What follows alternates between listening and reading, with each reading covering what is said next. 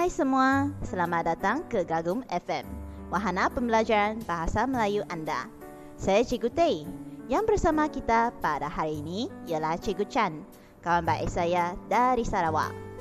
Apa kabar semua? Saya Cikgu Chan. Wah, setelah sekian lama baru kita bertemu kembali, Cikgu Teh. Betul, Cikgu Chan. Lantaran serangan penyakit COVID-19, Perintah Kawalan Pergerakan PKP secara berperingkat terpaksa dilaksanakan sehingga kini baru kita sempat berjumpa semula. Sekolah-sekolah juga telah berhenti beroperasi untuk jangka masa yang agak panjang.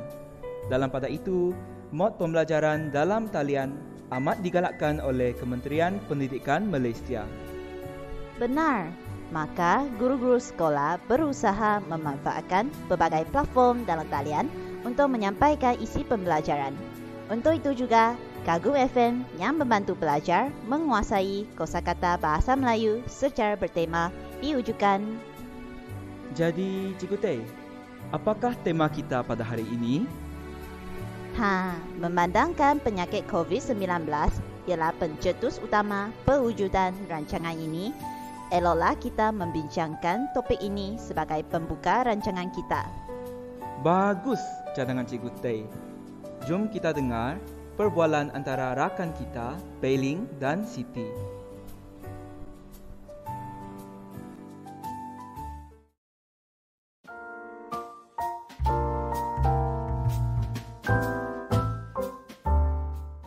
Hai Siti, sudahkah awak membaca peringatan yang dikeluarkan oleh Majlis Keselamatan Negara tentang pendaftaran penyuntikan vaksin dalam perisian My Sejahtera? Sudah, keluarga saya telah pun mendaftarkan diri.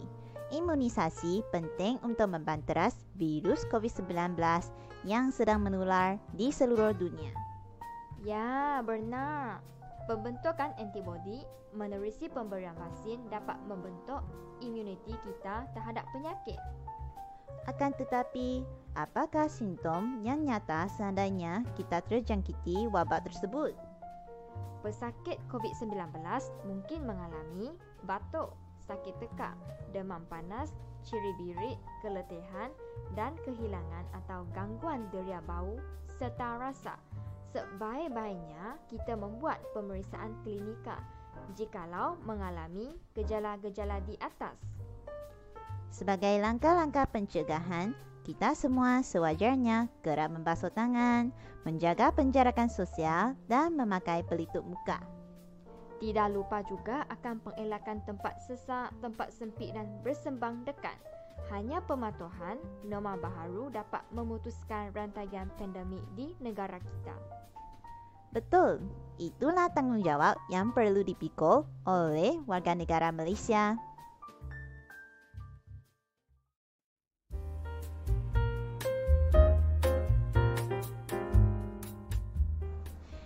Baiklah, selesai kita mendengar perbualan antara rakan kita. Peiling memulakan dialog dengan mengungkitkan peringatan keluaran Majlis Keselamatan Negara. Peringatan ialah nasihat atau teguran untuk diingati.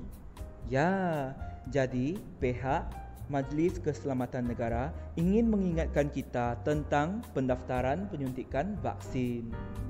Bolehkah Cikgu Chan menerangkan serba sedikit berkaitan penyuntikan vaksin? Oh, sudah tentu boleh. Penyuntikan ialah perbuatan memberikan atau menerima suntikan. Vaksin ialah sediaan virus yang sudah mati atau dilemahkan untuk disuntik ke dalam badan supaya boleh menghasilkan daya tahan terhadap penyakit tertentu. Dengan kata lain, vaksin berfungsi menyediakan atau mengajar badan kita cara-cara melawan sesuatu penyakit sebelum kita benar-benar menjangkiti penyakit tersebut. Ya, kawan-kawan semua, jangan lupa untuk mendaftarkan diri dalam perisian atau aplikasi My Sejahtera. Penyuntikan vaksin pada amnya berkait dengan suatu perkataan lagi, iaitu imunisasi, iaitu proses membina imuniti atau daya tahan terhadap sesuatu penyakit.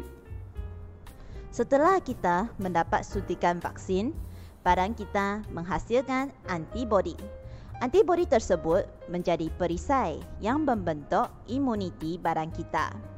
Keseluruhan proses dipanggil imunisasi. Dengan adanya imuniti, maka dapatlah kita membanteras virus COVID-19 yang menular di seluruh dunia. Kata membanteras seerti dengan menghapuskan atau membasmi. Kata menular pula bermaksud menjalar atau merebak ke merata-rata tempat. Jadi, Siti tertanya-tanya tentang simptom nyata jika terjangkiti wabak tersebut. Simptom ialah tanda-tanda adanya sesuatu penyakit yang berkaitan. Sebagai contohnya, simptom-simptom demam tinggi termasuklah demam panas, sakit kepala, sakit tulang belakang, loya dan sakit biji mata.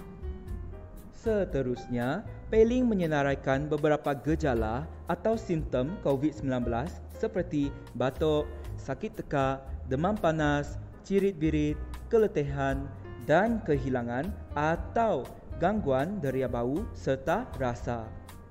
Jika kita mempunyai gejala-gejala di atas, seelok-eloknya kita menjalani pemeriksaan klinikal, iaitu ujian yang dijalankan untuk mengenal pasti penyakit yang dihidap berdasarkan tanda-tanda yang ditemui. Dialog itu diteruskan dengan pernyataan langkah-langkah pencegahan seperti kerap membasuh tangan, menjaga penjarakan sosial dan memakai pelitup muka. Perkataan penjarakan merupakan gabungan kata dasar jarak dan imbuhan apitan kata nama pe-an. Oleh itu, ingatlah bahawa penjarakan hanya mempunyai satu huruf K sahaja.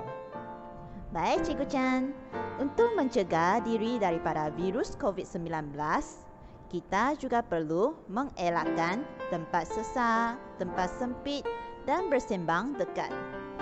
Hanya pematuhan kepada norma baharu dapat memutuskan rantaian pandemik di negara kita. Norma ialah peraturan menjadi kebiasaan dan dipatuhi oleh setiap anggota masyarakat kita. Sebagai misalnya, perbuatan mengasihi kanak-kanak dan menghormati orang tua ialah norma masyarakat kita. Kita perlu mengamalkan perbuatan tersebut agar diterima baik oleh ahli-ahli masyarakat yang lain.